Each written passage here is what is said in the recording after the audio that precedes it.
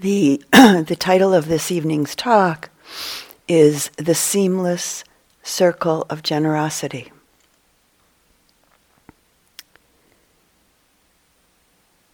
And this evening we'll look deeply into the parami of generosity, exploring the giving and the receiving that's inherent in this beautiful and essential quality of the heart and mind.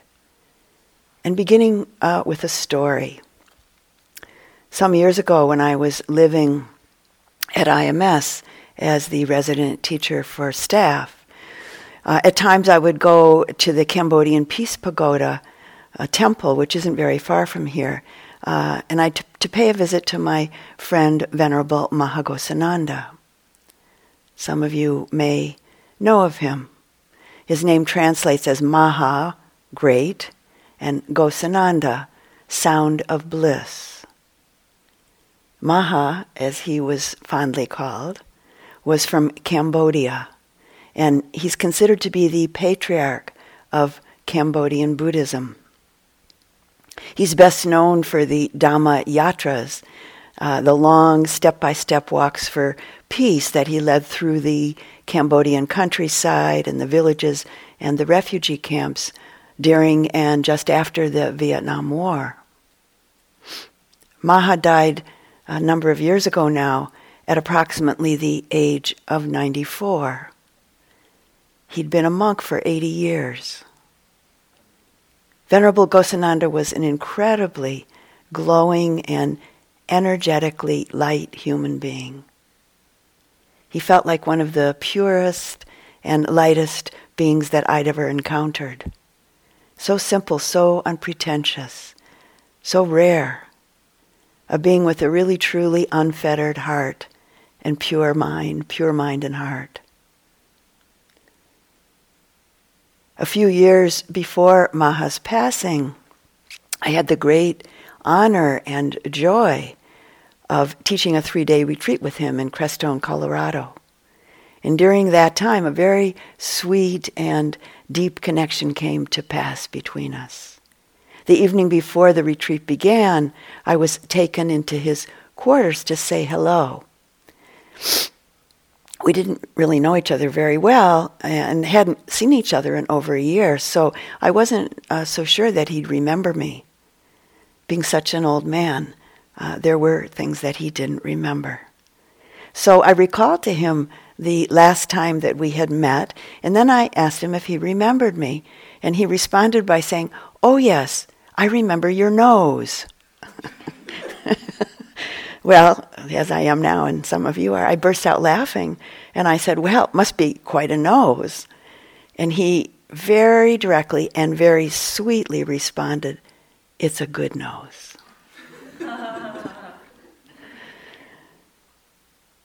During a 3-month retreat that I was teaching at IMS, not long after this Colorado retreat that I taught with Venerable Gosananda happened, I visited Venerable Gosananda at the Cambodian Peace Pagoda.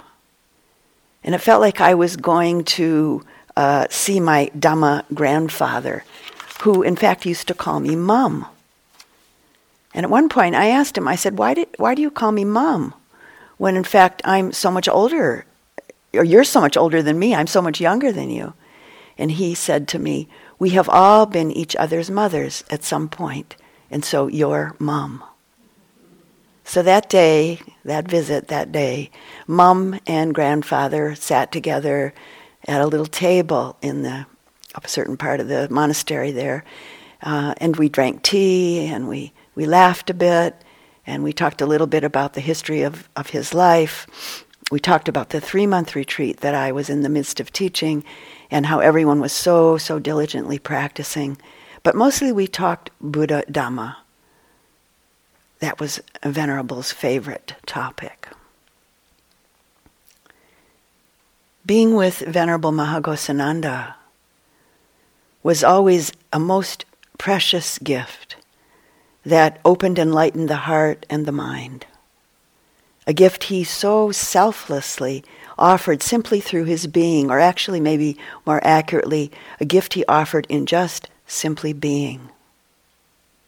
I found it quite amazing and surprising whenever I was with him and afterwards. My heart felt like it filled up my whole body, my whole being, and then on outward. An experience that would actually always continue on beyond our time together. When I left the Cambodian temple that day, much to my surprise, the two monks and one of the nuns that lived there with Maha were filling the back seat of my car with large bags of Thai rice and tins of jasmine tea and sacks of sugar for me to take back to all of the 3-month yogis. They wanted to offer gifts to support the yogis because they were so happy that people were practicing the Dhamma. And of course, one of the most profound acts of generosity that occurred over 2,500 years ago was when Gautama Buddha, directly out of his own experience, offered the teachings and the practices of liberation from suffering. It's because of the Buddha's mind and heart of boundless generosity and great compassion that we're all sitting here together tonight.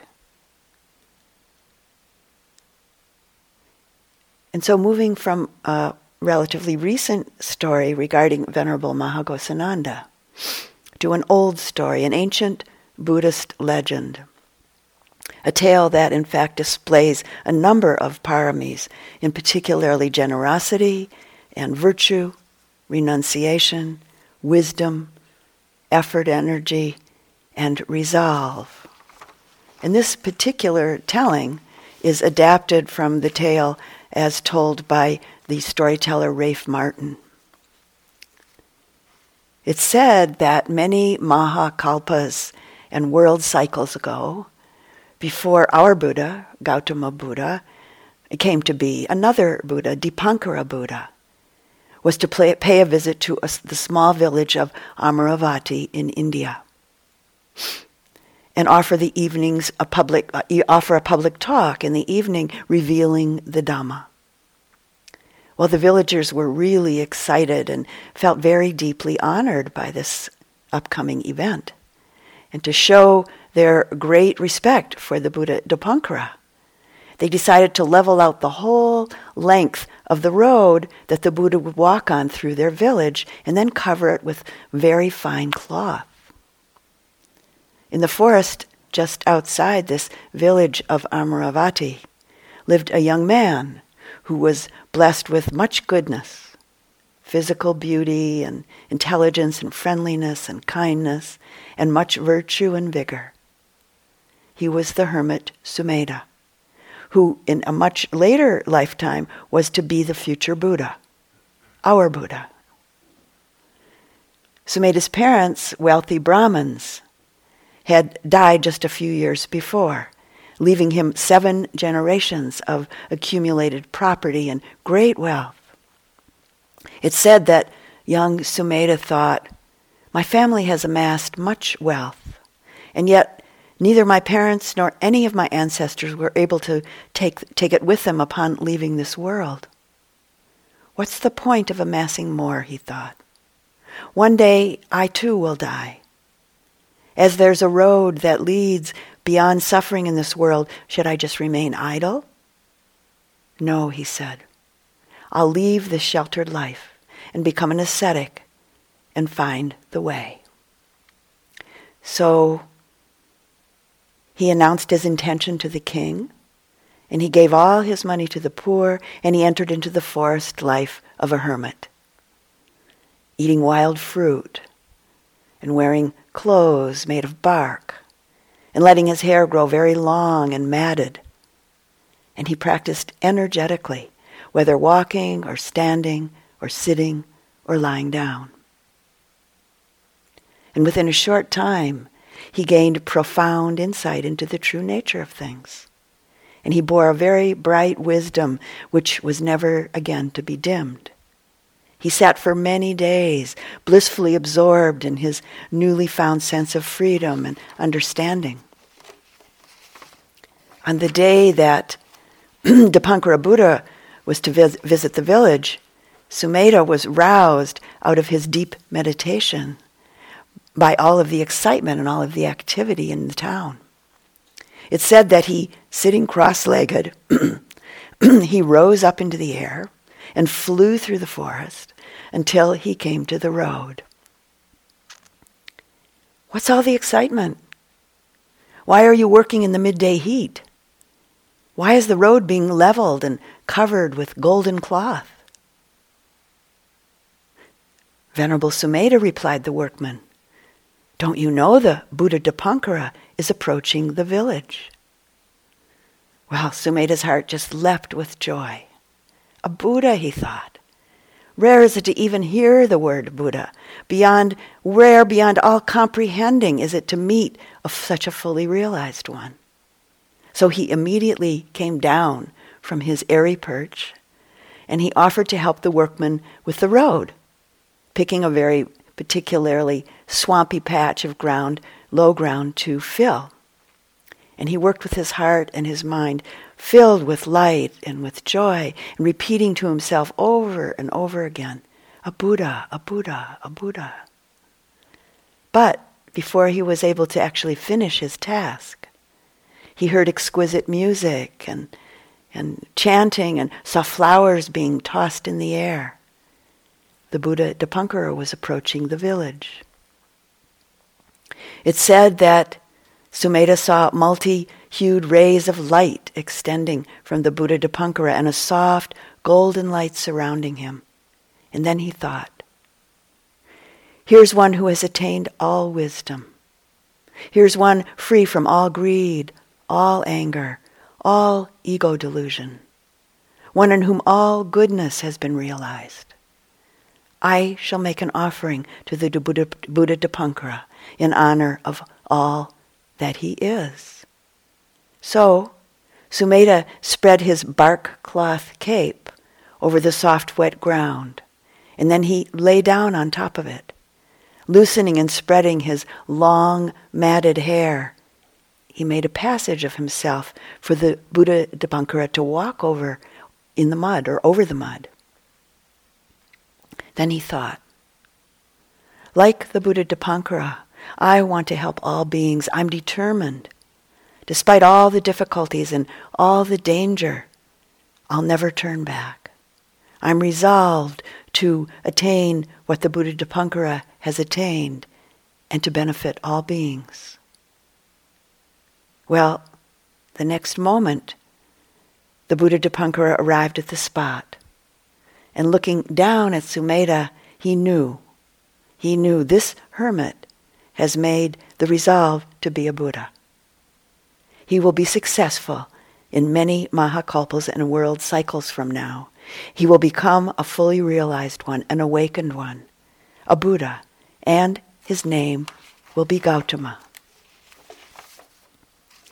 And out loud, surrounded by hundreds of people, monks and nuns, laywomen and men and children, the Buddha Dipankara stated, in many Mahakalpas and world cycles from now, this hermit lying here will fulfill his great vow. He'll be a Buddha named Gautama. When he becomes a young man, he'll see the 4 signs: old age, sickness, death, and a monk. And he'll leave his ordinary life in search of the deepest truths. And after great exertions and near death, he'll receive a life-saving meal of milk rice. And then with renewed vigor and energy, he'll go to the foot of a bo tree, sit himself down, and continuing his efforts, with great diligence, he'll attain supreme Buddhahood. Well, as you can imagine, Sumedha, lying there in the mud, became delirious with joy. My deepest wishes shall be attained. I shall be a Buddha, he thought. The next moment, the hermit Sumedha put his palms together, honoring Buddha Dipankara. who did the same in return to the Bodhisattva. And then Buddha Dipankara continued on his way through the village accompanied by hundreds of followers from all walks of life. The Bodhisattva Sumedha arose from his bed of compassionate generosity, filled with joy and strength of purpose. It's said that he rose up into the air and returned to his forest retreat, where he remained practicing very hard and diligently towards his goal.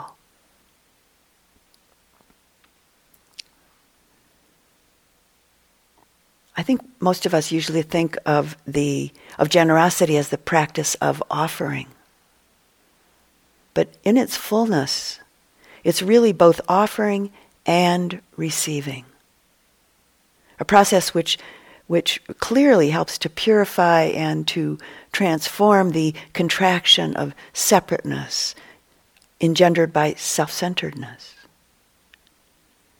The development and the deepening of this heart quality of generosity directly inspires and feeds the purification and transformation of greed and clinging, stinginess, hoarding, and saving. The development and the deepening of generosity directly inspires and feeds the purification and the transformation of the fear and the attachment that are so closely linked to the energies of greed and resistance. Generosity, a perfectly natural aspect of our humanness, and universally recognized as one of the most basic human virtues. We offer, we give help, we receive, this seamless circle of the generous heart. Just as the Bodhisattva Sumedha so very diligently and so deeply practiced and cultivated and manifested compassionate generosity, we also cultivate and manifest it in 1,000 different ways, no matter our culture, our age, no matter who we are. I'm weeding and planting my garden early one summer morning many years ago. And my 4.5-year-old son wanders over to my work area. And with a very big, very bright smile on his face, he thrusts a bunch of bright yellow dandelions at me. And I receive them with delight and with heartfelt gratitude. I happened to be in China during my 46th birthday. The friend that I was traveling with and I were staying in Shanghai in a 2-room apartment with a Chinese family who were good friends of my friend. The 20-year-old daughter of the family had admired my favorite bracelet, which I was wearing. And I'd learned very recently at that point that in China the custom is to give gifts on one's birthday. So, in the midst of experiencing some degree, a fair degree actually, of clinging and attachment, I decided to give my bracelet to this young woman for my birthday. Though I was feeling at first a bit like a one-handed giver during my consideration of doing this. And then finally deciding to do it. And when it came time to actually give her the gift, it was with both hands and an open heart. And it really truly was a joy at that point, though I have to say in the process of getting there, it was very much a practice of generosity for me. A dear friend of mine waited some years for all of the conditions to come together to allow her to sit a 3-month retreat at IMS.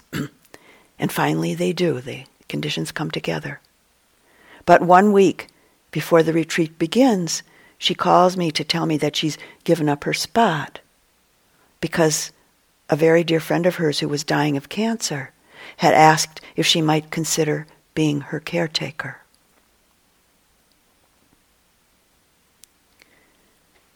A young cab driver in Thailand and I have an inspiring conversation about Buddhism. And just as I'm getting out of his taxi, he takes the small bronze statue of his beloved Buddhist teacher off the dashboard and he gives it to me. And I hesitate momentarily, not sure how to, or actually even if I can receive this gift. And then my heart just simply opens, and it's easy to accept this purity of generosity from this young man.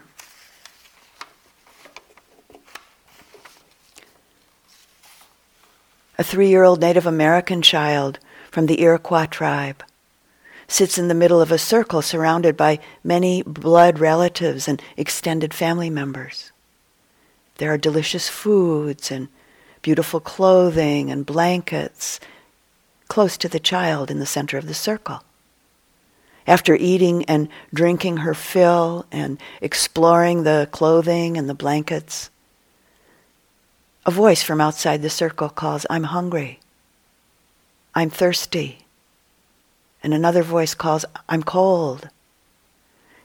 And then the child is led out of the circle to share food and drink with the hungry and the thirsty and blankets with the cold one. A ceremony, a training of the heart towards compassionate generosity.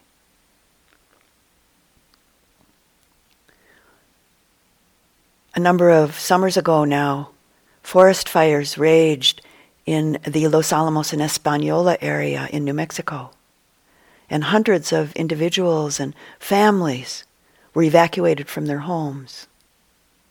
Almost immediately there was an enormous outpouring of generosity coming from miles around, clothing and food, all of the ordinary daily life needs, as well as offers of housing.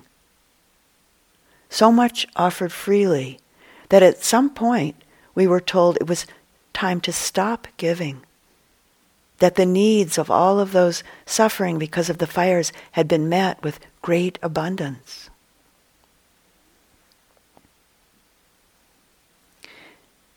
At some point along the way of your life, along the way of your practice, you decided you wanted to sit this retreat. And all of the conditions come together. And so you both give the gift of this precious time to yourself and receive the fruits of your practice and the teachings day by day as your retreat unfolds.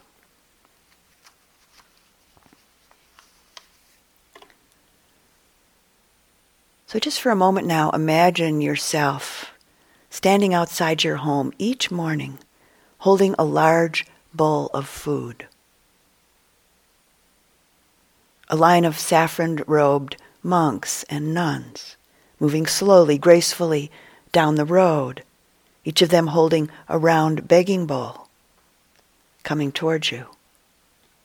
As they pass in front of you, you scoop out a portion of the food from your bowl and put it into each of the monks' and nuns' bowls. Imagine yourself as a child, standing with your mother or your father or an older sister or an older brother, and seeing this ritual, seeing this offering each morning, taking in the power of the generous heart so clearly present in this daily practice. Taking in the joy and genuine happiness that's quite apparent in this purity of giving. The benefits of generosity are easily learned each day. They simply become a very natural part of your life.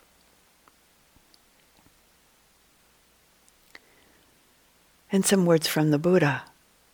If beings knew as I know the results of sharing gifts, they would not enjoy their gifts without sharing them with others, nor would the taint of stinginess obsess the heart and stay there. Even if it was their last and final bit of food, they would not enjoy its use without sharing it if there was anyone to receive it.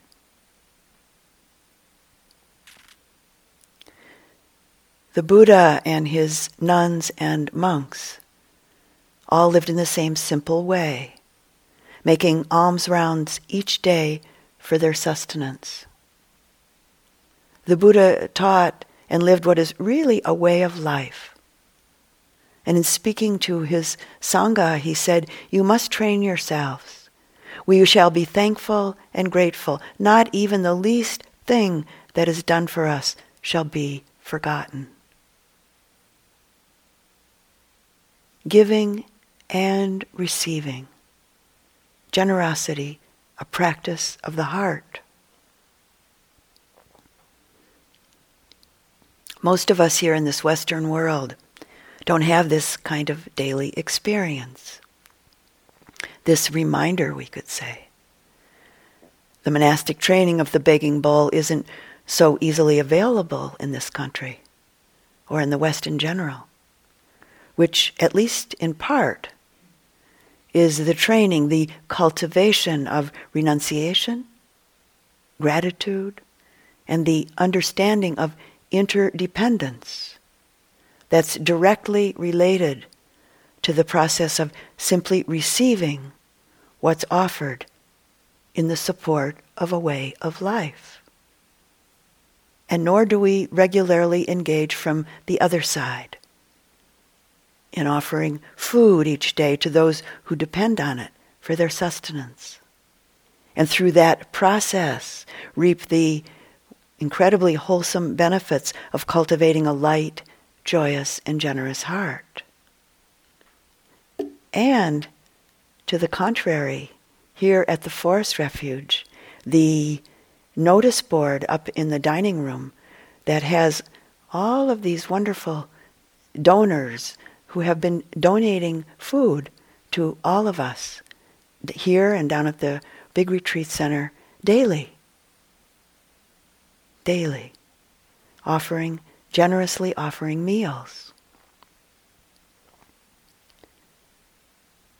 But as it is for the most part, our Western culture actually encourages us to yearn for, to thirst for, to acquire and to accumulate. And then to fixate and cling to our accumulations. Material accumulations and the accumulations of ideas and opinions and views that support this whole materialistic culture.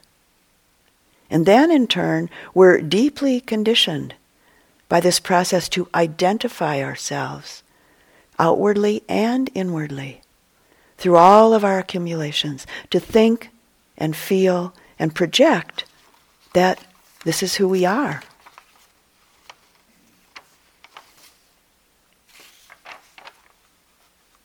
In the light of this pervasive and actually very sticky conditioning, I think it takes a certain kind of courage to enter into a spiritual path that encourages us towards seeing and knowing the truth of ourselves. The truth, in fact, of all things, underneath and beyond all of this training, beyond all of this conditioning of attachment and clinging and identification.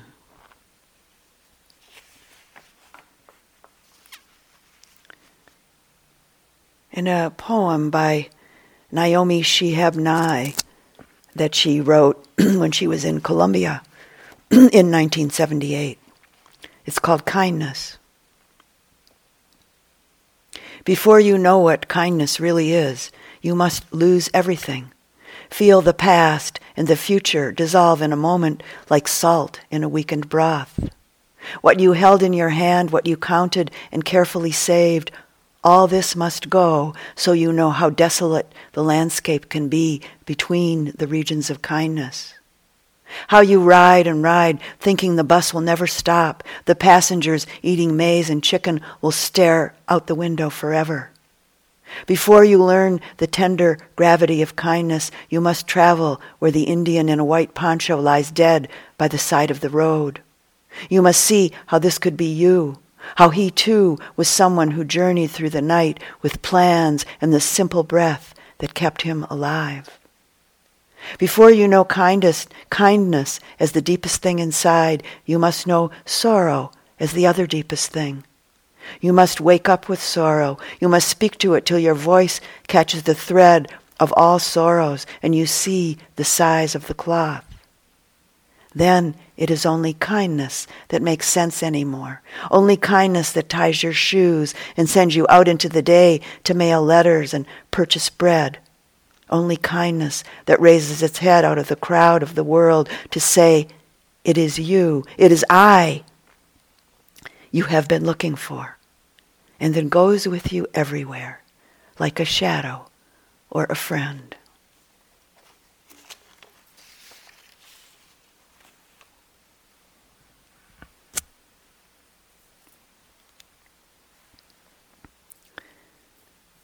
There isn't really anything truly integrated into our Western culture that teaches and deepens us into living the truth of interconnectedness and the essential unsatisfactoriness and emptiness of accumulation. And I think that as a culture, there's a deep, really quite a profound loss in this lack. The practice, the development of the heart of generosity is the seed, really the foundation of spiritual development. Generosity is the ground of love and compassion and joy. And it's a requisite towards the realization of liberation. As our practice develops and our discerning capacity grows, the mind, the heart, learns to see and know the ephemeral, the changing nature of things. In relationship to our everyday world, what we think is ours today may be gone tomorrow, or may seemingly belong to somebody else next week. Maybe even in this retreat, or some past retreat that you've participated in. My spot in the meditation hall.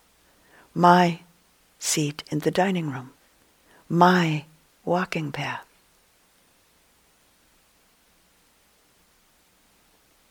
What in this world really belongs to us? What can we really possess? Is there anything that really has any hard and fast owners?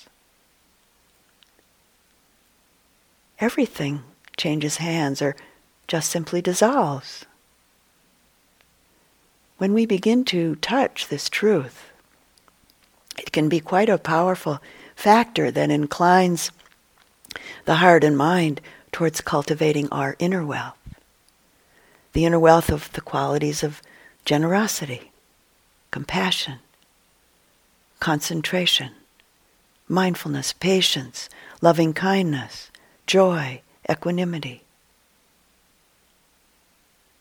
An inner wealth of generosity is a very powerful medicine.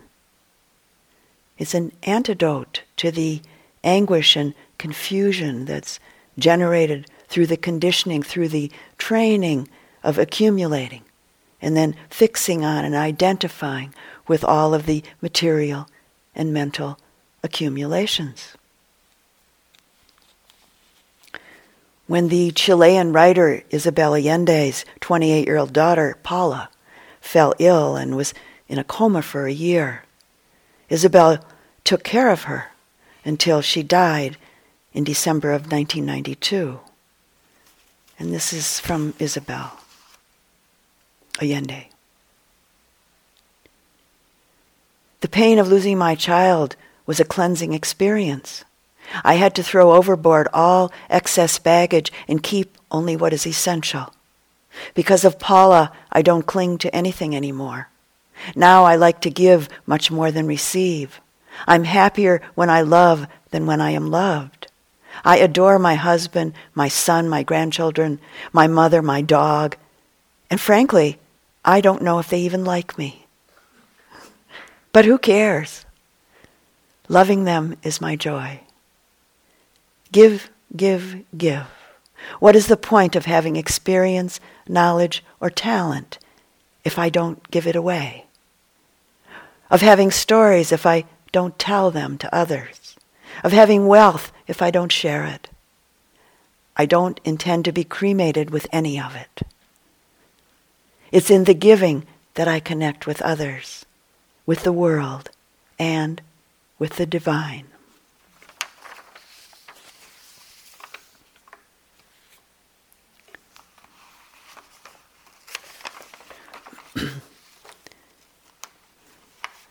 Generosity is a natural, healthy, awakened response to the deepening understanding that there's nothing that can be held on to in this constantly changing world. Our inner wealth of generosity is a wealth that can actually never be depleted. It's a gift that can forever be given. It's a seamless circle. It feeds itself. It grows itself. And so from this perspective, as the Buddha tells us, the greatest gift is the act of giving. There's a short sutta from the Anguttara Nikaya that I'd like to share with you regarding this. On one occasion, the Buddha was staying near Savatthi and Jeta's grove at Anathapindika's monastery. Then 2 Brahmins, feeble old men, aged, advanced in years, having come to the last stage of life, 120 years old, went to the Blessed One. On arrival, they exchanged courteous greetings with him, and after an exchange of friendly greetings and courtesies, sat to one side. As they were sitting there, they said to him, "Master Gotama, we are Brahmins, feeble old men, aged, advanced in years, having come to the last stage of life, 120 years old. And we have done no admirable deeds, no skillful deeds, no deeds that allay our fears. Teach us, Master Gotama, instruct us, Master Gotama, for our long-term benefit and happiness." And the Buddha responds to these 120-year-old men. "Indeed, Brahmins, you are feeble old men, aged, advanced in years, having come to the last stage of life, 120 years old. You have done no admirable deeds, no skillful deeds, no deeds that allay your fears. The world is on fire with aging, illness, and death. When a house is on fire, the vessel salvaged is the one that will be of use, not the one left there to burn. So when the world is on fire with aging and death, one should salvage one's wealth by giving.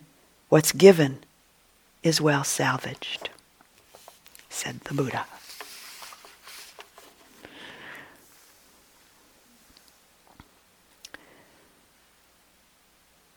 Traditionally in Buddhist teachings, three kinds of giving are spoken of.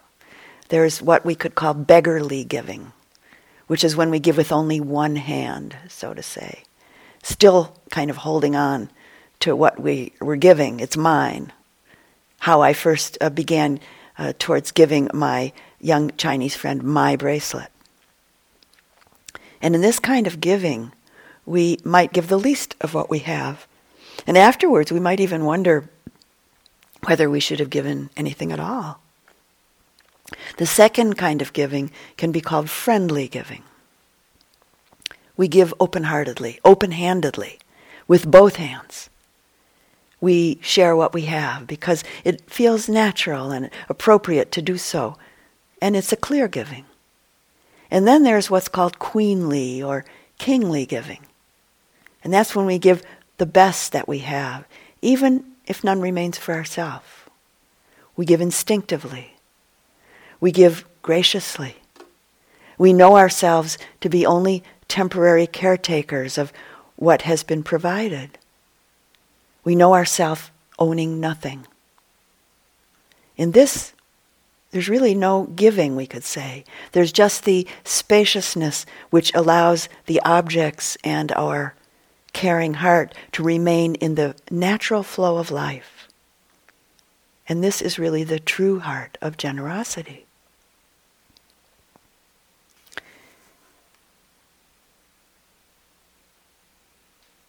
Eighth century Buddhist monk Shantideva said this: "Others are my main concern.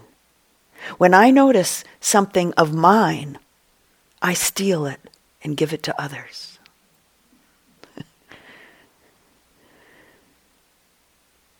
There's nothing to be held onto in this knowing of the perfectly natural, empty flow of life.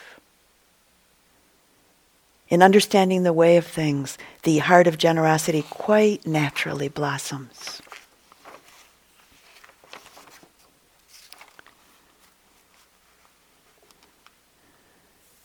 Desmond Tutu from South Africa said this: "Africans believe in something that is difficult to render in English. We call it Ubuntu Boto. It means the essence of being human. You know when it's there and when it's absent.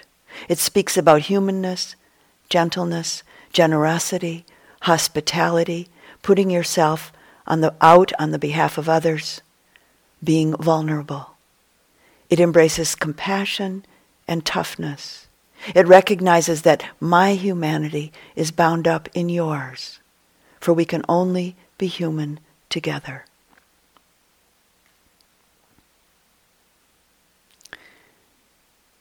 And as we all well know, we don't always live with the purity and the completeness of queenly and kingly generosity. This is at least in part one of the reasons why we practice.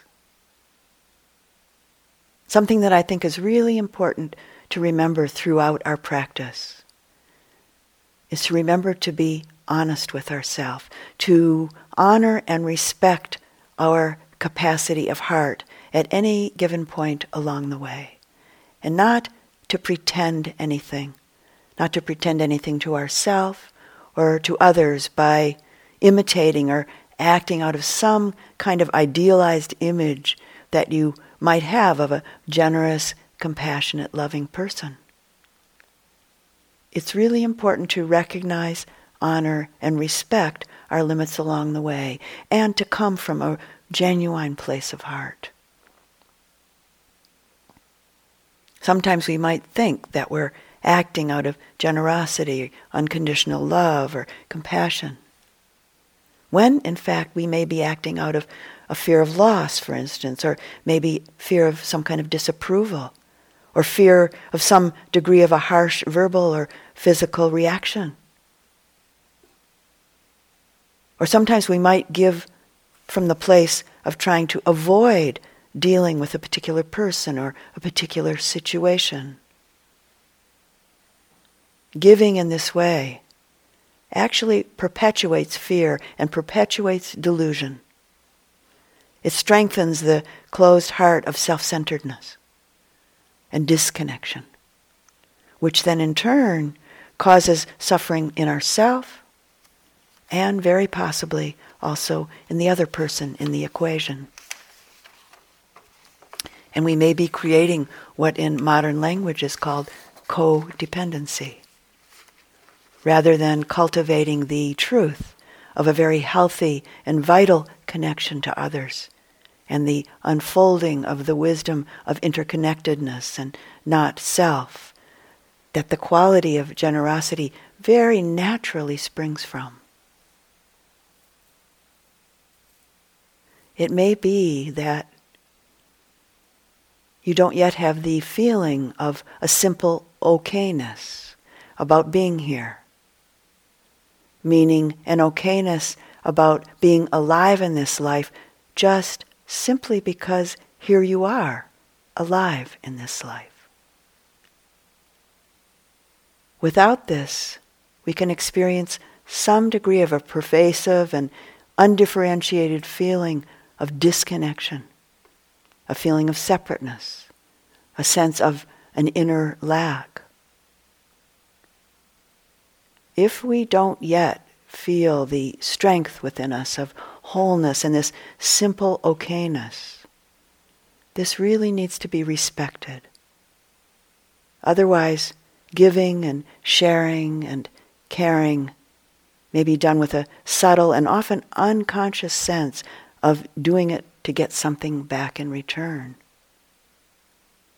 When our heart hasn't yet healed from the learned, the conditioned feeling of lack, there certainly may be some misunderstanding in relationship to the truth of generosity. We may give ourself away or lose ourself in an unhealthy way in what seems like generous support, but which may actually be unskillful giving, unskillful support of others. And when this happens, we actually feel less whole. We feel more depleted. We feel weaker, which is often accompanied by a lack of awareness and ignorance of the real needs of others, along with the ignorance of our own needs, the lack of awareness of our own needs. So it's really important to understand and respect and honor in ourselves and in others that the wisdom of a really true and deep generosity develops and matures gradually. Our inclination to intuitively feel and know our wholeness, our okayness, which translates in part as experiencing our true nature on the relative level of life, and includes an intuitive sensing of interconnectedness,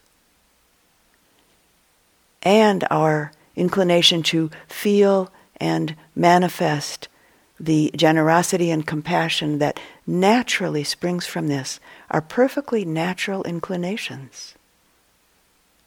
And our inclination to touch and know the freedom that's naturally inherent in deeply understanding the impermanent, unsatisfactory, and not self-nature of all things is a perfectly natural inclination.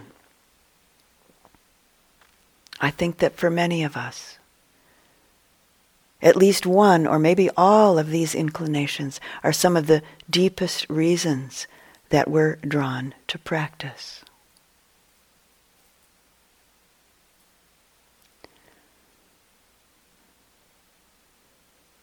And looking at the practice of generosity from another perspective.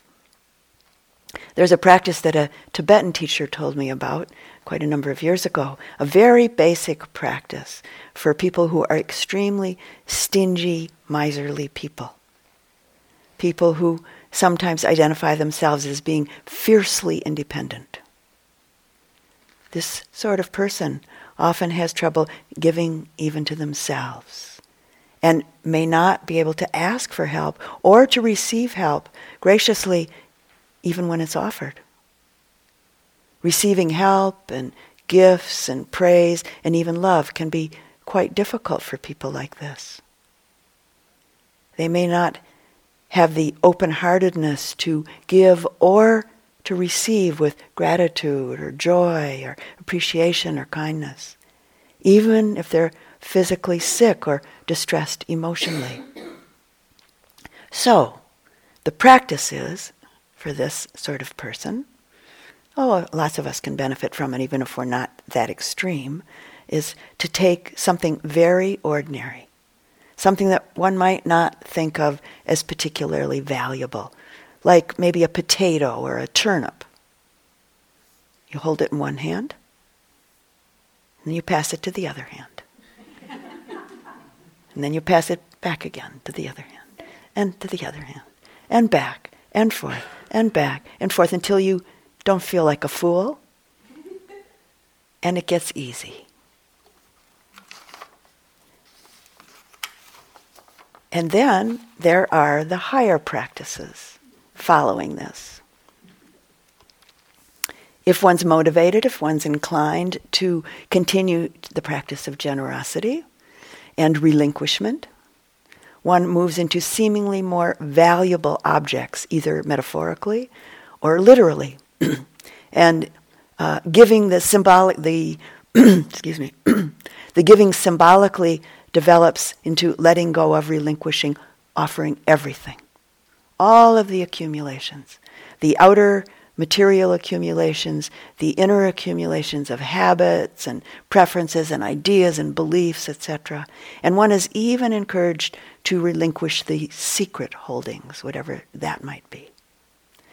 The practice is done in its final stage, ideally with a mound of precious jewels that are symbolically offered over and over and over again to the Buddha, to the Dharma, and to the Sangha, and to all beings everywhere. And at one point, I did this practice. You do it over and over and over again. And so I did this practice, but instead of precious jewels, it was a mound of rice, which felt actually very appropriate. And this is really what we're doing in our practice here, without all of the paraphernalia. Learning to give and learning to receive. Letting go of control and receiving what's given. Receiving each moment of our life just as it is, whether it's pleasant or unpleasant, with the trust that it's just right, just enough for our spiritual growth to unfold from. We can give ourselves the gift of learning to be in the present moment with a kind and open heart and with a clear, concentrated, mindful awareness, receiving the present moment just as it is with gratitude and appreciation, humility, and equanimity. With unconditional acceptance, we learn to apply the wise and careful attention of concentration and mindful awareness in the midst of any exchange, any relationship, any emotional state, any sensation that moves through our body, to any task we might be engaged in, to the experience of the breath, from its birth all the way through to its death. We're learning to receive life fully, be kind, grateful, generous, knowing that this very life is our path to the deepest ease of well-being and joy, and that this is intimately connected to the development of a very deep generosity of heart.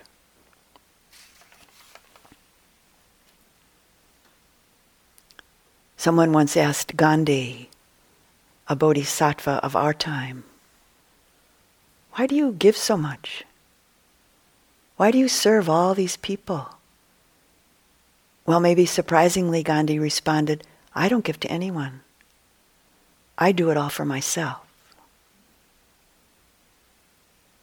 In truth, the aim and the fruit of generosity is twofold. We give to help and to free others, and we give to help and to free ourselves. This is the fullness, this is the seamless circle of generosity. And through it, through our practice, the energy of it grows and flows within us and from us, and we begin to live it and to know it quite naturally as who we are. So closing this talk this evening with one more story. About 35 years ago, along with my interest in Buddhism, I had a Native American teacher named Wallace Black Elk. And once or twice a year he would come to the area in Michigan where I lived to teach us.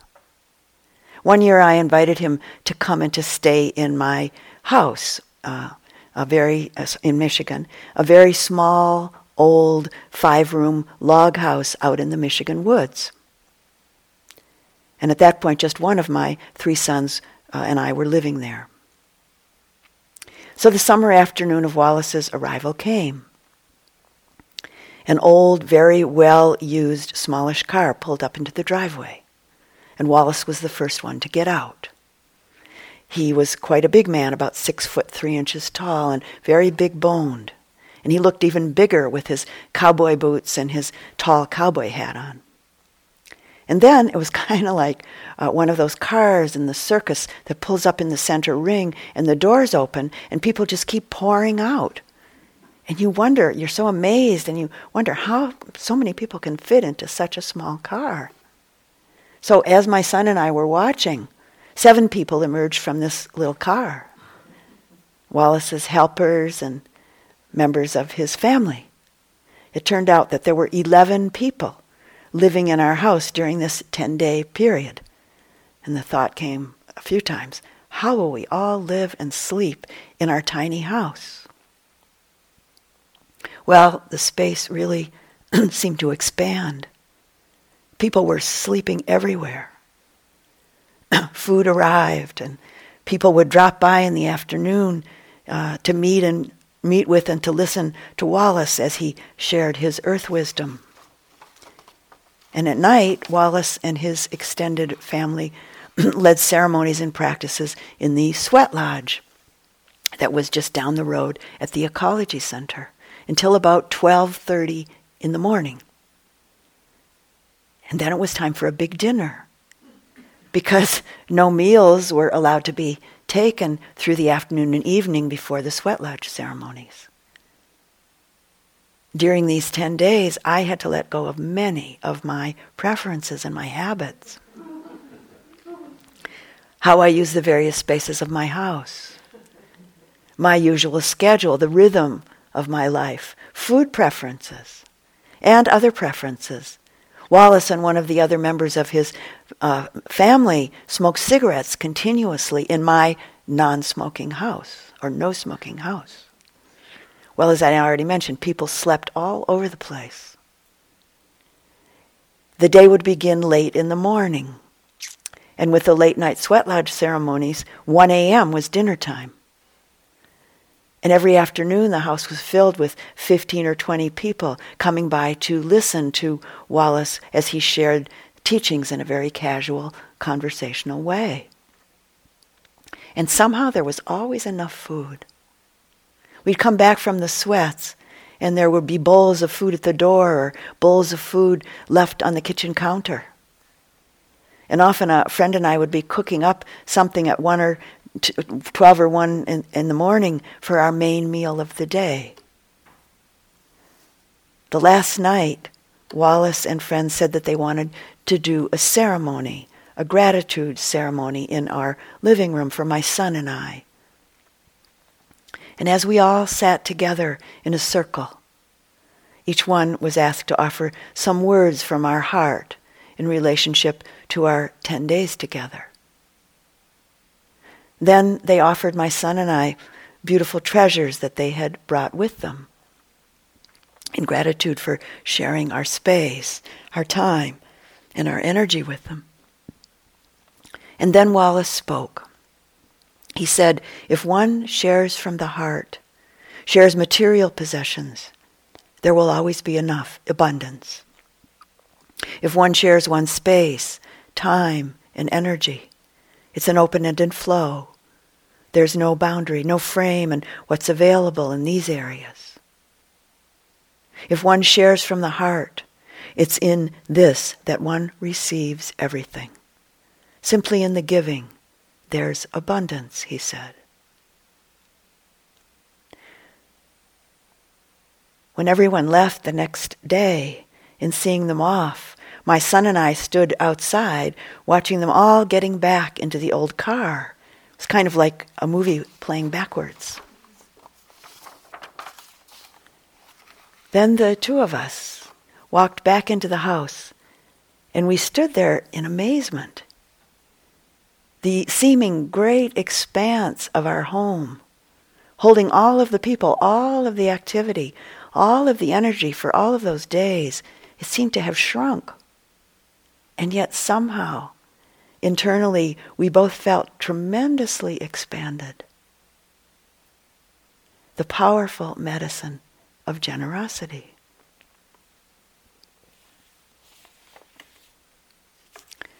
So, closing the talk with a poem, I think the first night maybe, I read a poem by Mary Oliver, so another tribute to her, a poem by Mary Oliver called Goldenrod.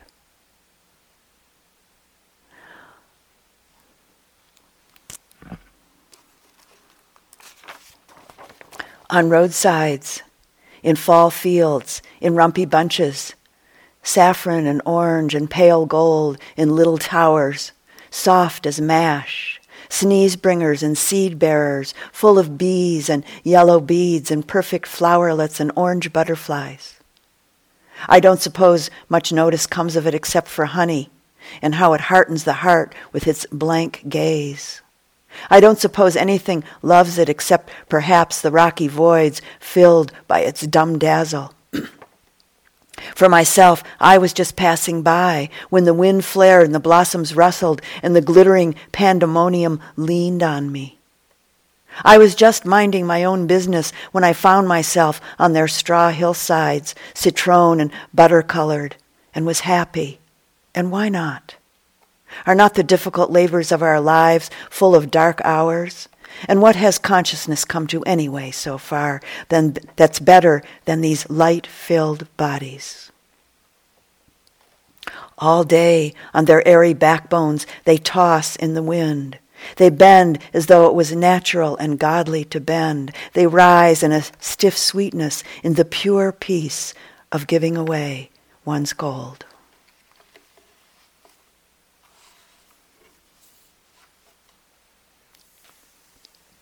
And let's sit together quietly for just a moment.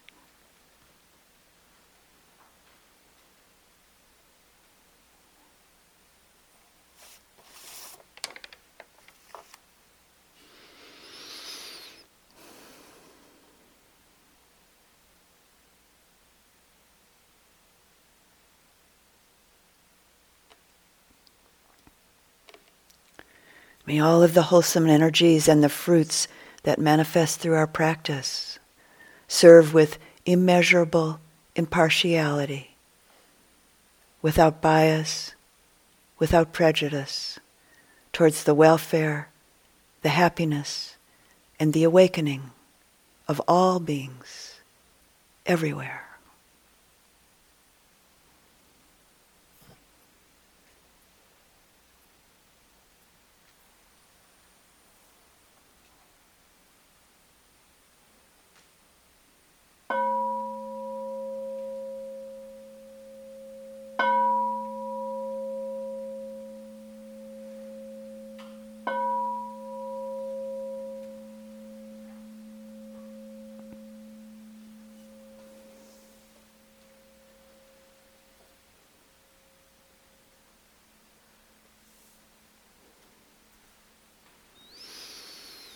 And thank you for listening to the Dhamma.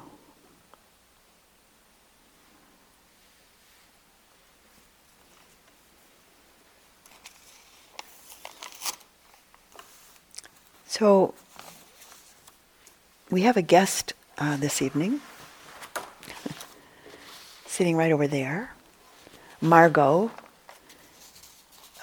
Margot works down at IMS at the big retreat center. She's works in the area of development for IMS. And she'd like to talk with you a little bit. So we're going to exchange seats here. I'll leave the microphone on, or maybe I'll turn it off, then you can turn it back on again.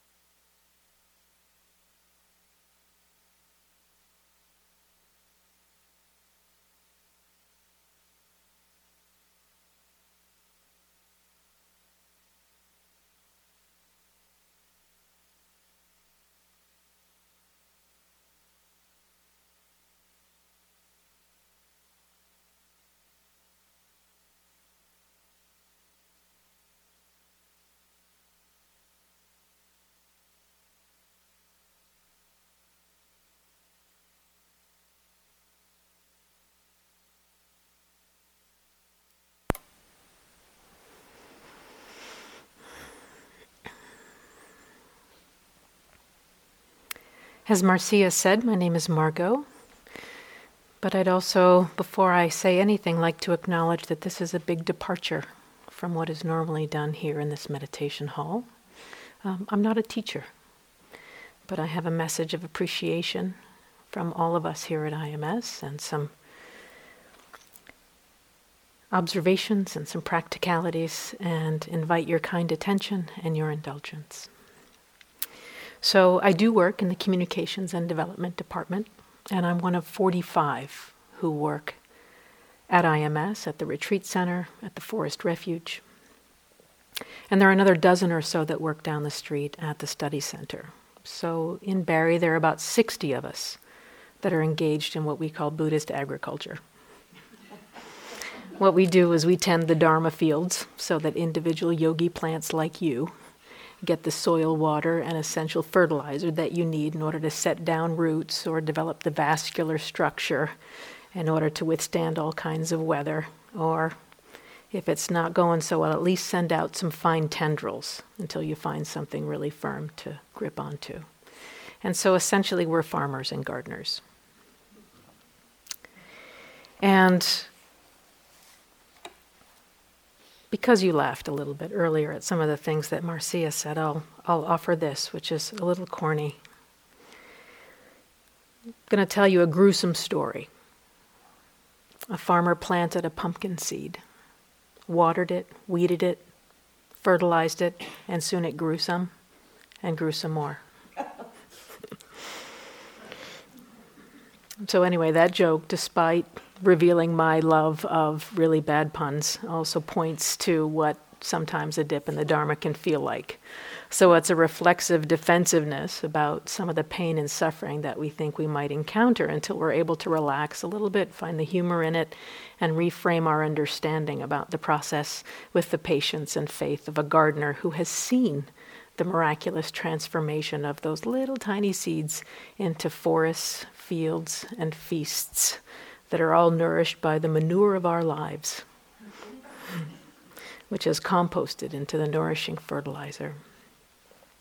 So I'd like to share something from one of my favorite books this past year. It's called Lab Girl, and it's a memoir by a scientist. Her name is Hope Jaron, and she writes about her life as a woman in a primarily male-dominated field and really about her deep love of botany. And she writes this: "A seed knows how to wait. Most seeds wait for at least a year before starting to grow. A cherry seed can wait for 100 years with no problem. What exactly each seed is waiting for is known only to that seed. Some unique trigger combination of temperature, moisture, light, and many other things is required to convince a seed to jump off the deep end and to take its chance, to take its one and only chance to grow. A seed is alive while it waits. Every acorn on the ground is just as alive as the 300-year-old oak tree that towers over it. Neither the seed nor the old oak is growing. They are both just waiting. Their waiting differs, however, in that the seed is waiting to flourish while the tree is only waiting to die. When you go into a forest, you probably tend to look up at the plants that have grown so much taller than you ever could. You probably don't look down, where just beneath your single footprint sit hundreds of seeds, each one alive and waiting. They hope against hope for an opportunity that will never come. More than half of these seeds will die before they feel the trigger that they're waiting for, and during awful years, every single one of them will die. All this death hardly matters, because the single birch tree towering over you produces at least a quarter of a million new seeds every single year.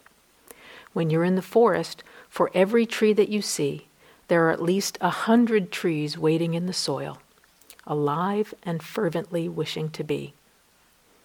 A coconut is a seed that is as big as your head. It can float from the coast of Africa across the entire Atlantic Ocean and then take root and grow on a Caribbean island. In contrast, orchid seeds are tiny. 1 million of them put together add up to the weight of a single paperclip. Big or small, most of every seed is actually just food to sustain a waiting embryo.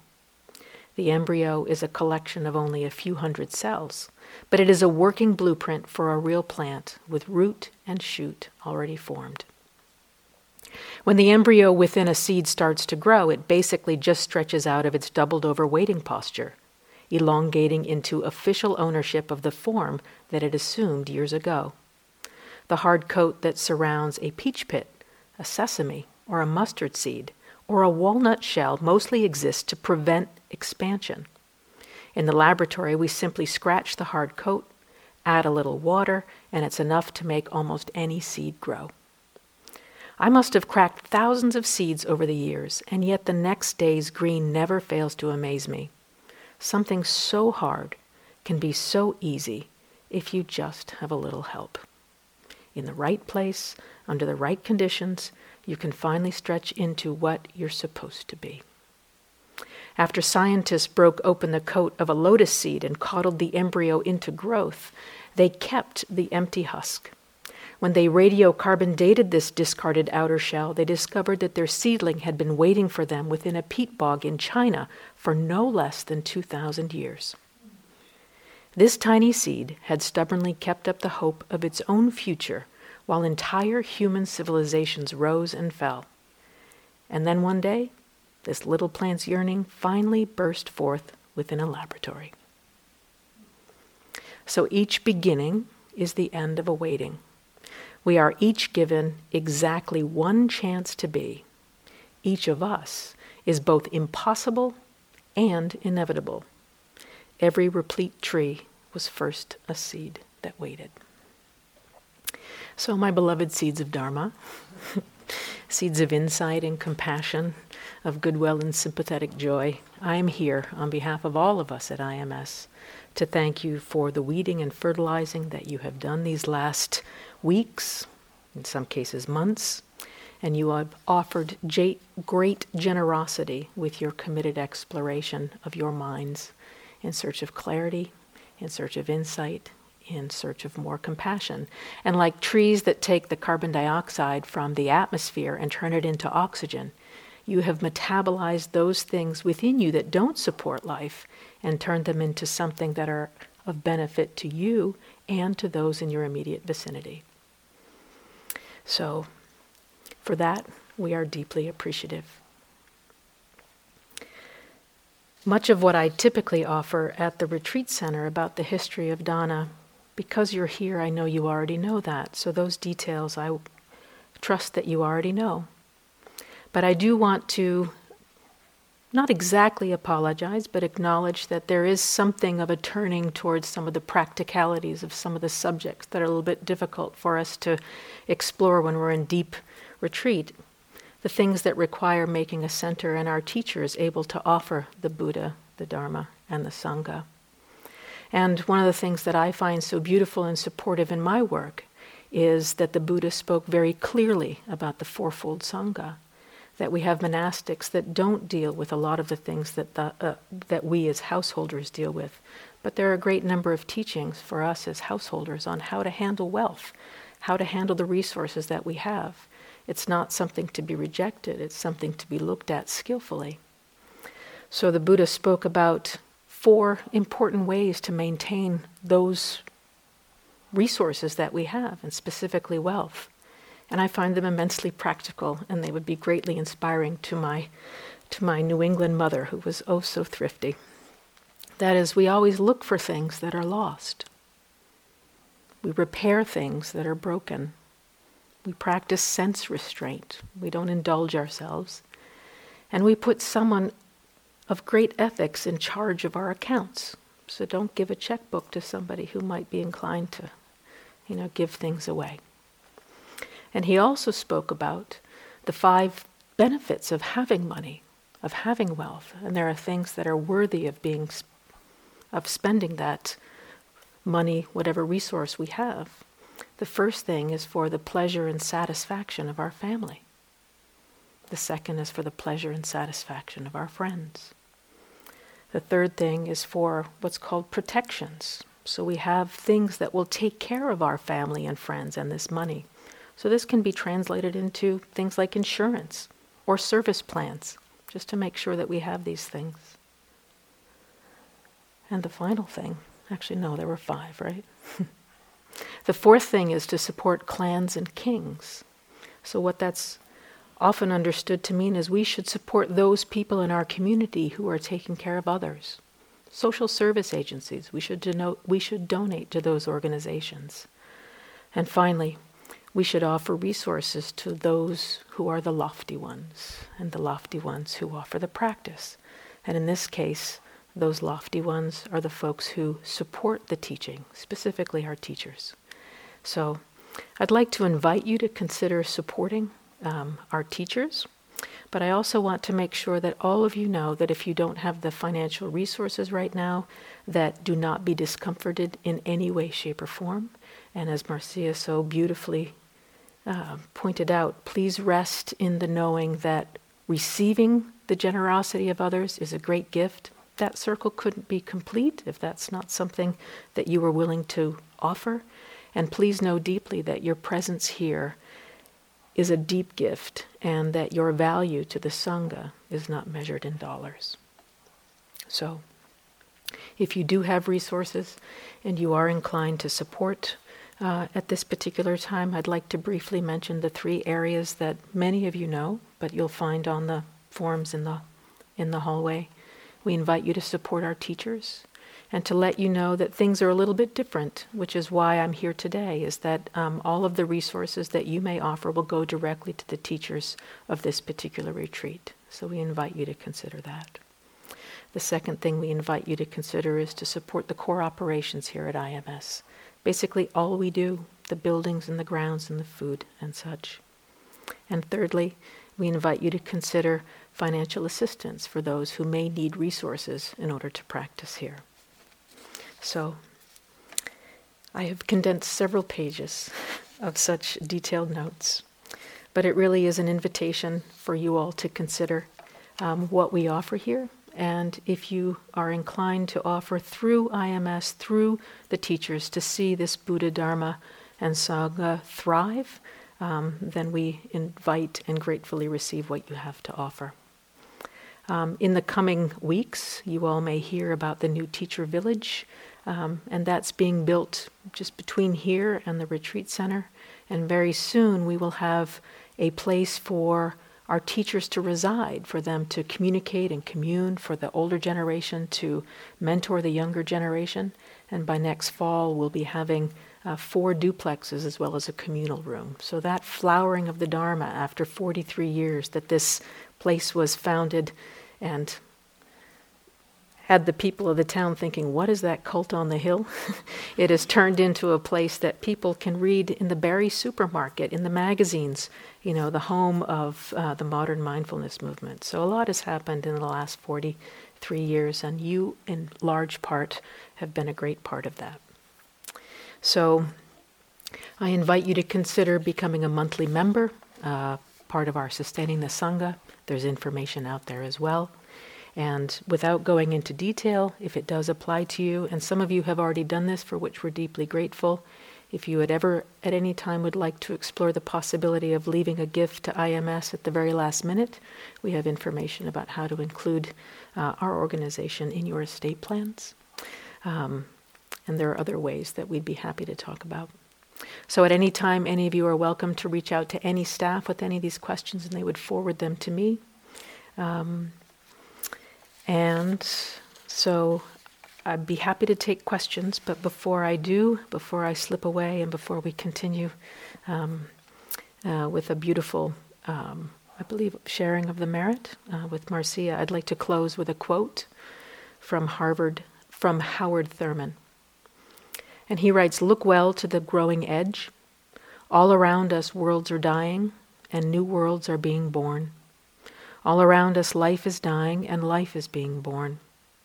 The fruit ripens on the tree. The roots are silently at work in the darkness of the earth against a time when there shall be new lives, fresh blossoms, and green fruit." So on behalf of all of us at IMS, we wish you safe journey out back into the world, if that indeed is where you're going in the next couple of days, whether you're going now or going later, you are already dharmically modified organisms, and your DNA has been modified by the teachings of the Buddha and your own investigations. So may you thrive where you're planted. May you always be well fed by the crops that you tend. May you feed your families, your neighborhoods, with enough surplus left over to feed anyone who's hungry, whether you know them or not. May everyone you encounter be better nourished because of the fruits that you share. So thank you for your practice.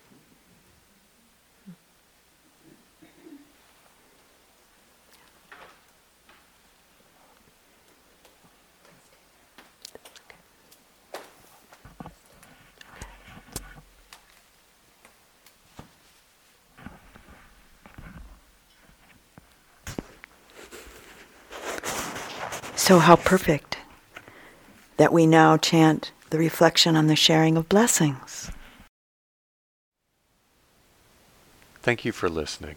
To learn how you can support the teachers and Dharma Seed, please visit dharmaseed.org/donate.